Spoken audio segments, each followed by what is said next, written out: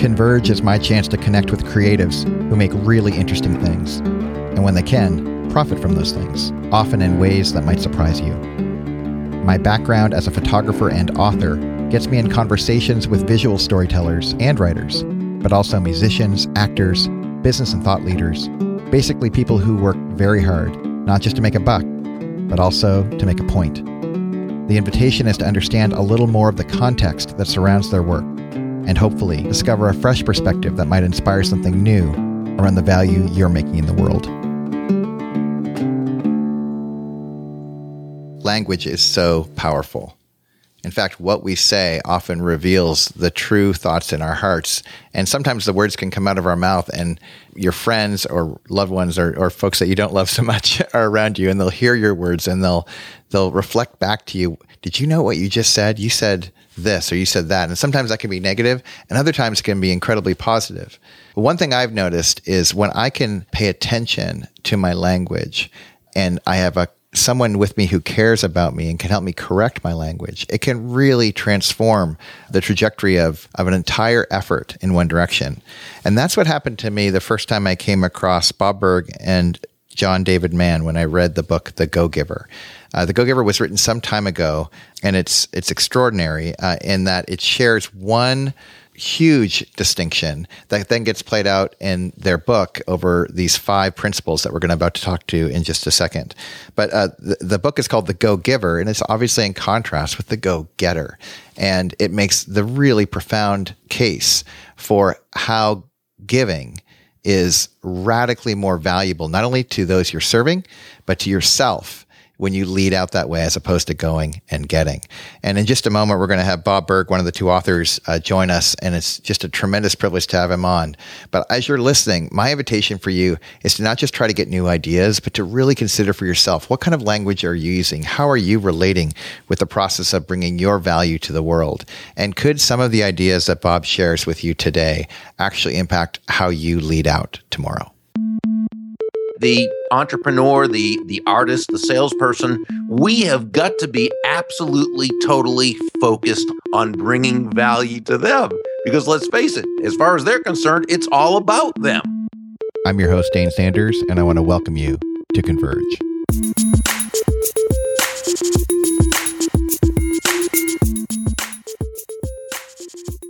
Bob Burg, welcome to Converge. Hi, Dane. Great to be with you. I am so honored. I was telling you off air that, well, at least I have been a fan for some time as somebody who has been running a service-based business as a photographer for over 12 years. When I stumbled into your book, The Go-Giver, I was struck by 2 things. One, why hadn't anyone told me this before? And we'll get into what that is in just a second. But then 2, just how powerful such a slight nuance could be in reorienting how I do everything in my business. Thank you. So first of all, welcome. I'm so honored to have you here. And then second, I guess to get started, could you share a little bit, and in fact, maybe normally what I would do is I'd ask people to share their background and what got them to here. I think we'll get to that in a minute.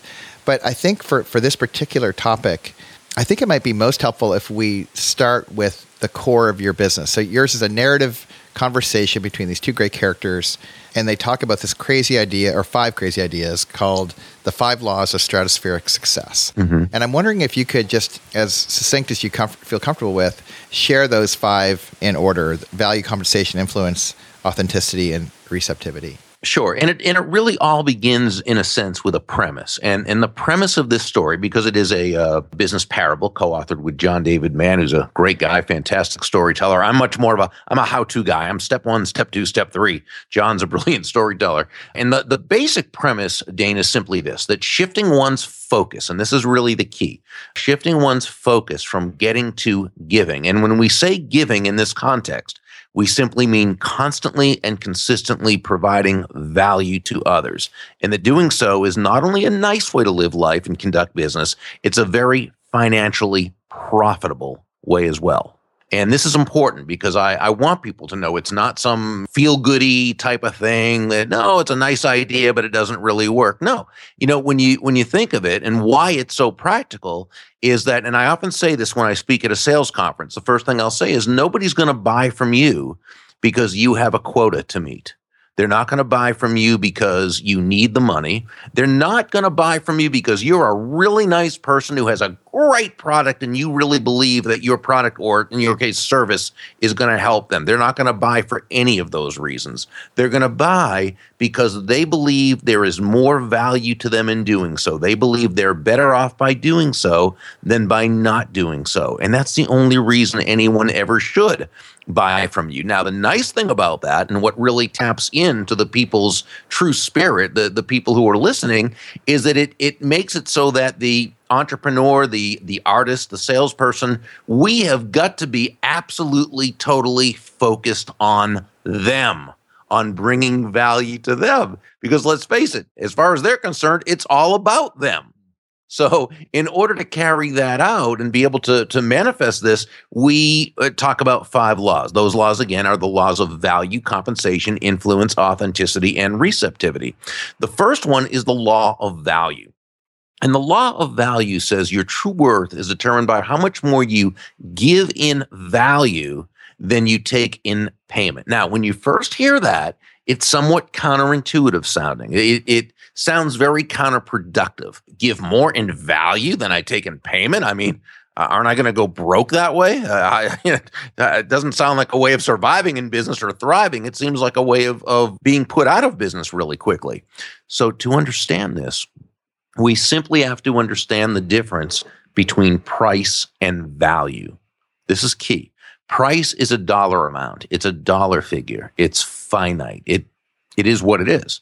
Value, on the other hand, is the relative worth or desirability of a thing, of something, to the end user or beholder. In other words, what is it about this thing, this product, this service, this concept, this idea that brings with it so much worth or value that someone will willingly exchange their money for it and be glad they did, while you make a very, very healthy profit? For example, let's say you are a photographer, and many of your listeners probably are, right? You have a client, depending on what type of photographer you are. Let's say it's a wedding. So you are hired out. You have a customer, a client, and you charge them a certain amount of money, and that money is going to make you a very healthy profit. But what did you have to give to them in order for them to feel as though they got more in value than what they paid? Because remember, that's the key. Well, not only did you do a great job, I mean, the intrinsic value of what you do, I'm sure, is absolutely fantastic. You took great photographs. You made them look good.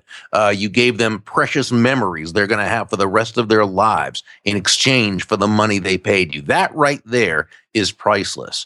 But you also found ways to make the experience a fantastic experience, which adds even more value to it. You were excellent at what you did. You were consistent from the entire time, from the first time you met them. You made them feel comfortable. You made them feel assured that they had the right person. You were kind and polite and patient with people as you were getting them together for the photographs. You were empathetic to their needs, because remember, they're thinking, these are going to last a lifetime. These have to be perfect. Well, you were empathetic to that, and you were very appreciative. So with everything you did, you provided them with a superb buying experience. You gave them much more in value or use value than what they paid. And in doing so, you made a very, very healthy profit, which you should. But the reason this happened is because your focus wasn't on the money. Your focus was on the value you were providing them. The result was the money. This is why John David Mann and I say that money is simply an echo of value. It's the thunder, if you will, to value's lightning, which means nothing more than that the value must come first, and the money you receive is a very natural and direct result of the value you've provided. That's incredible. I would love to just make sure I'm hearing right as I think I am. You started with the premise of just basically making the case that, look, at the end of the day, even though I might have massive need, and this is definitely the case of, I can relate to this in seasons of my career, and certainly many of my listeners will talk about, man, when things get tough, it can feel like I just need to figure out a way to make more money. And with that kind of approach, what we're not honoring is the human experience, which is our clients don't have that come from at all. We're not meeting clients where they're at. They have their own needs that are primary. And because we're service professionals, we're there to serve. And it strikes me that with that as a background, it makes complete sense to me that if we don't deliver a value where they feel like they're getting a bargain, we really aren't honoring the price tag we're putting on what we're selling. Is that a fair assessment? It is. It's very good. But remember, when we use the word bargain, I want to make sure that that's not misinterpreted to think you're supposed to lower your price. That's right. I don't want anyone selling on low price. I want you selling on high value because they're going to appreciate it more when they're paying more and they're receiving more value. What we need to understand, you made a great point about it doesn't matter how that you need the money. Okay, because that's not meeting them where they are. They don't care. Well, they may care that you need the money, but then they're not going to do business with you for that reason. Yeah. In the selling process, and yes, you are in sales. If you are a service provider, please understand that. But let's understand what selling really is. See, many people think, and especially those in the service industry, those in the arts, people who just love what they do. You're just fantastic. Technical people, you just love what you do, you love the value you provide, and probably hate the idea that you actually have to sell your services. But that's a fact of life. And so let's kind of reframe selling from what you might think it is to what it actually is. So many people think of selling as something you do to someone. It's not. It's something you do with someone and for someone. People think selling is trying to convince someone to buy something they don't need or want. That is not selling. That's called being a con artist. Okay, it's not selling. Selling can be defined as this: discovering what the other person does want, need, or desire, and helping them to get it. And you do that by asking them questions, listening to their answers, providing a solution for them, solving whatever pain they might be having, and listening some more and helping them to solve. And then when you communicate the kind of value, when you can communicate that the value you're providing is much higher than the price they're paying, that's when they're going to do business with you. But you don't want to make it about price. You want to make it about value. When you try to sell on low price, you're a commodity. When you sell on value, you're a resource. I'm glad you made the distinction because I think it's so easy to equivocate on terms or to not quite get the nuance here. And really, to even go back to the very beginning, the reason you named this whole book Go Giver instead of Go Getter, and in my mind, Go Getter was something that has been preached to me my whole life is, hustle, get out there, really go for it. And you turn that idea, not a bad idea to hustle, but if I'm a hustler, it lands as bad to my clients. Right. But I just love that you're shifting the entire game, the entire table, and saying, and rightly so, putting people in the right position. It actually reminds me of when I first read it. I was reminded of How to Win Friends and Influence People. This seminal work on people skills, and just how on the nature of reality, on just really getting my head straight.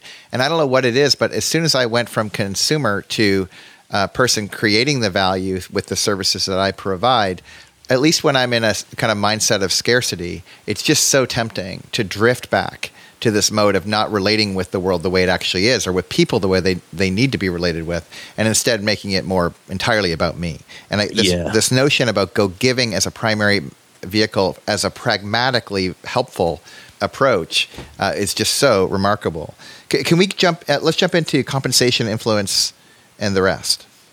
Sure. Well, the law of compensation says your income is determined by how many people you serve and how well you serve them. So where law number 1 says to give more in value than you take in payment, law number 2 tells us that the more people whose lives you touch with the exceptional value you provide, the more money with which you'll be rewarded. So in the story, Nicole Martin, one of the one we call the CEO, she explained to Joe, the main protege, that while law number 1, the law of value, is so vitally important, it only represents your potential income.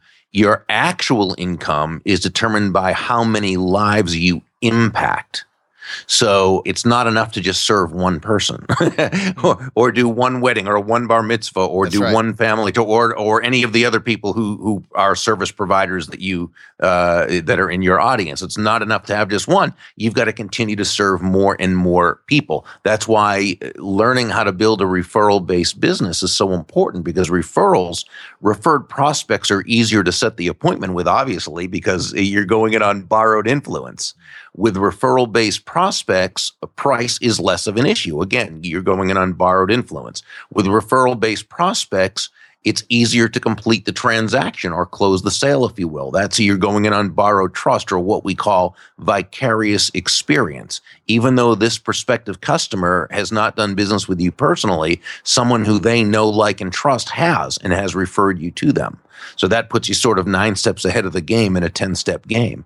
And referred prospects are already of the mindset that that's how you do business, since that's how they met you. So in their paradigm, in their way of seeing the world, and their model of the way the world works, you meet people based on referral, you sell on value rather than price, and you complete the transaction, and then you are referred to others. So it's a great way to do business, and it's a lot more comfortable doing business that way. So if I'm hearing you right, the equation, in at least broad strokes, would be something like, to combine law 1 and 2, is to give value at a greater degree than the payment I receive in every case, and then to take that number and multiply it by as many high a volume as I possibly can, that will transition from my potential income to the actual money I come in that brings in the door.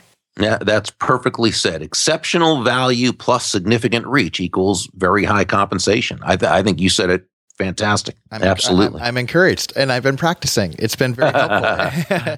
So let's talk about influence. How does that relate to value and compensation? Well, the law of influence says that your influence is determined by how abundantly you place other people's interests first.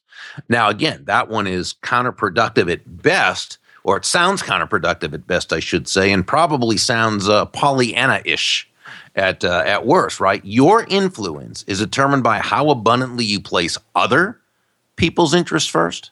But then you think about it, the greatest leaders, the top influencers, the most highly paid service providers, this is simply how they run their lives and conduct their businesses. They're always looking for ways to think of how they can bring value to the other person. Now, before we get into this a little bit, let me just qualify it for one moment, if I may. Certainly. When we say place the other person's interests first, we do not mean you should be anyone's doormat. We do not mean you should be a martyr, and we certainly do not mean you should be self-sacrificial in any way, shape, or form. Absolutely not at all.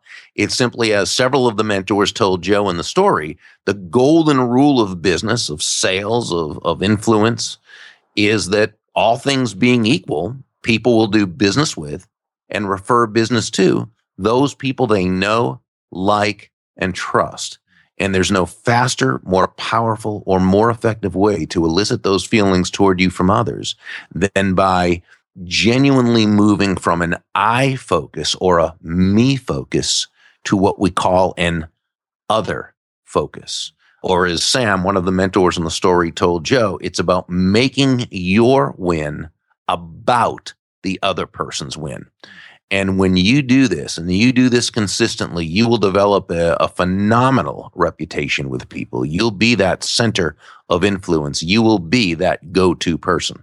You know, it's interesting. I was reading recently a book called Business Brilliance, and I think it was Lewis Schiff, I think his name is. Maybe I'm getting his author wrong. But one of the things that he talked about was in the art of negotiation that super performers, they don't think win-win, that they somehow they're taking responsibility for their own efforts on the negotiation process and trusting the other to do the same. And it had a bit of a Machiavellian feel to it as he was describing it. But it's interesting to take his idea. What I liked about his idea was it wasn't trying to create a situation where I was going to put myself at a disadvantage as my first premise, but instead to lead with, no, it's my job to negotiate well. But if you add what you're saying to that conversation, what's striking to me is all of a sudden, if this person, they're walking in and out of the experience with a sense of, I really did get a delta, I really got ahead in this conversation, then it's fantastic. And it doesn't take away from you winning as well. So can you say a little bit about just one more piece on how is it that I can be other-minded, but also have self-interest in the game? Well, because it's not a zero-sum game. For you to get a bigger piece of pie, you don't have to take from someone else's piece. What you do is you get together and create a bigger pie because you want everyone to come out ahead. The main characteristic of a free market-based exchange, and when I say that, I simply mean an exchange where no one is forced to do business with anyone else. People trade freely because they both choose to do so. In a free market-based exchange, there are always two profits, the buyer profits and the seller profits. So if one person wins and one person loses, it was done wrong. And if you win at the expense of the client, first of all, they're not going to be happy with you. Bad press is going to get around about you. You're not going to get any referrals, and you're not going to feel good about yourself because that's not the type of person you are. By the same token, there's no reason for you to lose and there to win. If what they want is something you're not going to feel good about, then by all means, you walk away. But what you really want to do, and the way this really works, is when you are in the discovery phase of the presentation, again, going back to asking them questions to discover what they need. Okay, you're simply helping them get what they want. And by doing that, you're going to get what you want. So, no, I believe you do look out for the other person. You look out for both people, because to the degree you look to help them get what they want, that's the degree that you are going to get what you want. And this comes back to what you said earlier about discovering what they need, like this process of curiosity and listening and getting creative in your offering. Sure. Yeah. Okay, so let's jump to number 4. The fourth law of stratospheric success. This was my favorite, candidly. The idea that I could do this and be authentic at the same time. It was as though the selling process was entirely reinvented for me. So talk a little bit about the fourth law. Law 4, the law of authenticity, simply says that the most valuable gift you have to offer is yourself.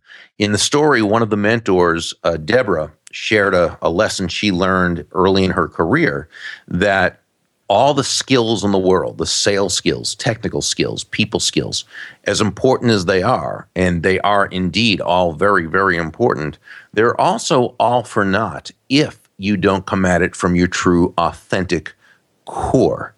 Now, when you show up, as we like to say, as yourself, day after day, week after week, month after month, people feel very comfortable with you. People feel good about you. People know you. They like you. They trust you. They want to be in relationship with you. They want to be a part of your business. Showing up authentically is not only good life, it's good business. So it begs the question that if being authentic is so good for business, which it is, why do some people not show up that way? Why instead do they sometimes show up as I guess the correct Latin term would be phonus balonus, someone who's not really real, someone who's not. And we may, as a default, we might want to think, well, they're just dishonest people, or they're looking to pull one over on us. And while there are certainly those people out there in the world, it's a big world. We have to understand that that's always an issue. That's not usually the case. 99 times out of 100, when someone doesn't show up authentically, it's because they don't have the self-confidence to do so. They are not aware of their own value, if you will. And let's face it, it's hard to show up authentically when you don't feel you have anything authentic to show up for. I believe we all as human beings have two types of value. We have what I call intrinsic value. That's simply just by being here, by being part of this world, we bring great value to it. But let's talk about the other type of value, and that's what I call market value. And market value is simply the combination of strengths, traits, talents, and characteristics that allow you to add value to others, to the marketplace, in such a way that you will be financially rewarded for it. And we all have this kind of market value, but some of us have it in different ways. Some of us have a great head for business. Some of us are able to communicate empathy, either naturally or we've learned how. Some people are great connectors. Some people have a way of just making people feel so good about themselves. Some people have a knack for numbers.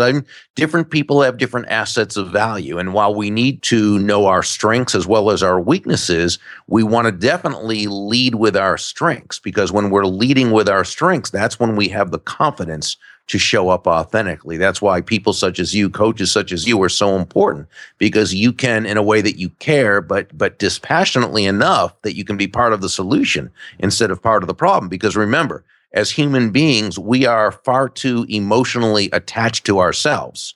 We're too emotionally involved with ourselves to sometimes understand our strengths and weaknesses. And sometimes those closest to us can't really objectively tell as well. So we need to, whether through self-study or through mentorship or through coaching, what have you, we need to be able to understand and embrace our core strengths so that we can lead from a place of authenticity.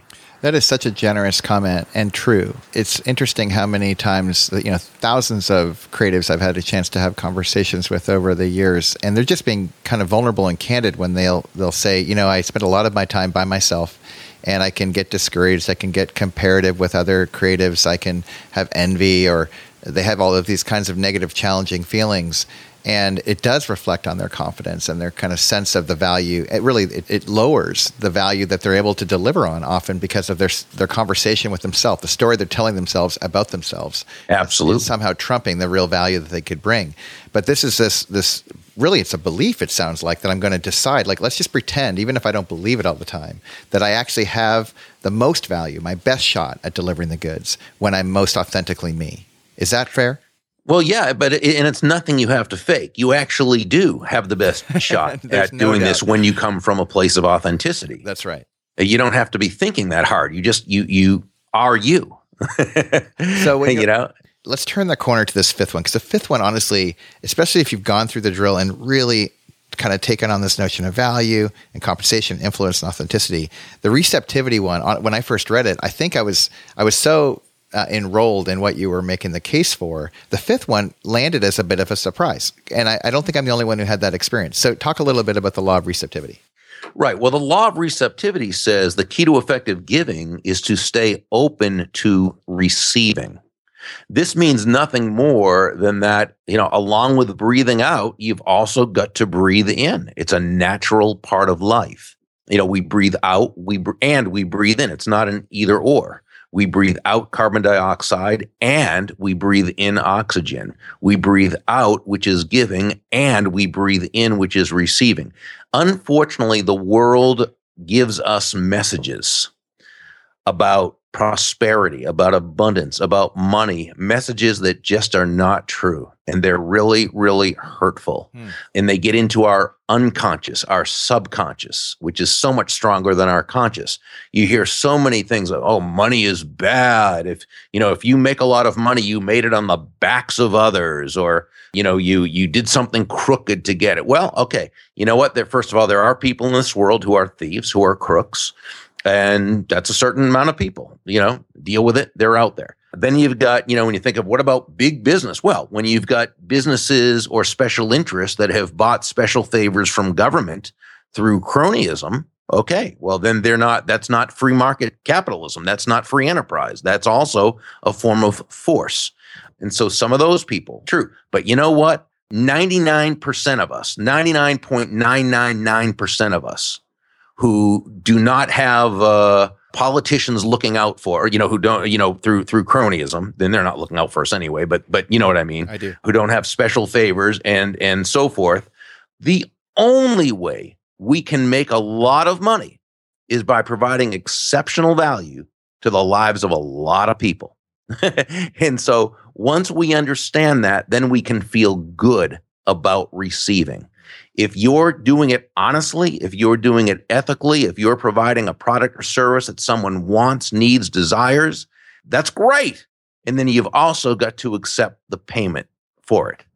And you should be charging a healthy amount, one that makes you feel good, one that makes your business fun, one that causes you less stress because you can have fun in the business because you're making enough of a profit every time, one that gives you comfort. It's not a matter of, are you a giver or a receiver? If you're just doing one, you're not doing it right.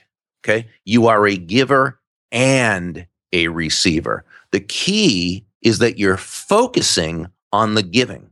You're focusing on giving value, providing great value to the lives of everyone you touch. You focus on the giving, and then you allow the receiving. Because remember, all the giving in the world, if you're not willing and able to accept in like measure, you're not going to have anything. You're not going to have a business. You're going to have an expensive hobby. Okay, so do what you need to get over this thing about money's not good, and that if you really, well, but I love what I do. Should I be making money for? Yes, that's how you make a lot of money. You find something that you absolutely, positively love and that people are willing to pay for. And everybody wins. Everyone comes out ahead. Well, yeah, I mean, really, a go-giver leader is simply someone who knows that they are charged with a very huge responsibility, and that is to serve others, to bring exceptional value, in this case, to those they lead. A go-giver leader understands that great leadership is not about the leader, but rather about everyone whose lives they have the opportunity to touch. Powerful. Well, if that sounds attractive to you, regardless of whether it's in your personal life or professional life, if you're listening to this, I really encourage you to go get The Go-Giver Leader. And for sure, without hesitation, if you haven't read it yet, The Go-Giver has to be first on your list. I really encourage you. Bob, before I get to my final question, where can people find all this stuff besides Amazon? Probably the best place to go is to thegogiver.com, and that's without the hyphen in this case, thegogiver.com. And they can scroll down and they'll see the Go-Giver book and the Go-Giver Leader, and they can click on those and they can they can read an excerpt first or a sample chapter. And then if they like that, they can always click through to Amazon to get the books. While they're there, they also might want to subscribe to my The Go-Giver podcast. These are quick, usually about 20 minutes in length that bring some really, really impactful, powerful, value-based information once a week. Well, if it's anything like this conversation, I'm sure a lot of folks are going to benefit. Okay, so my final question, and I know this happens to you all the time. You find yourself in a coffee shop somewhere, someone recognizes you, or you're in a conversation somehow, and they're looking for that kind of one piece of advice. And when I say they, I mean specifically, let's say it's somebody in their first 5 years of business. They have a skill and they're trading that talent in for money, and they're doing a decent job. But there's been enough people that you've been in conversation with over the years, thousands of people who you've seen in this same spot. And if there's one thing, you had one message to give to them, and even if it's a rehearsal of the things you've already articulated, what's the one thing that you want people to walk away with? Well, in a service-based business, I would say find a way to systemize your business so that you're not just trading time for money, but so that you can scale it and have a business that continues to bring in money on a constant basis, but doesn't keep you always having to work as hard for it. As a piece of, if you want to say, generic advice, I would say to someone what fortunately a mentor of mine said to me about 35 years ago, and that is, if you want to make a lot of money in business, don't have making money as your target. Your target is serving others. When you hit the target, you'll get a reward. The reward will come in the form of money, but never forget that the money is simply the reward for hitting the target. It's not the target itself. The target is serving others. This was episode 2, season 2 of Converge, the Business of Creativity podcast. Music today provided by Triple Scoop Music, the leading music service for creative professionals. Find the perfect song for your next project at triplescoopmusic.com. Fastermind.co is home base for all things Converge. It's also where you can find exactly what you need to make real change happen. Like, ever want to ditch your not-so-smart smartphone addiction? Knock that out this week. No kidding. Find out more at fastermind.co. Until then, I'm Dane Sanders. I cannot wait until next time.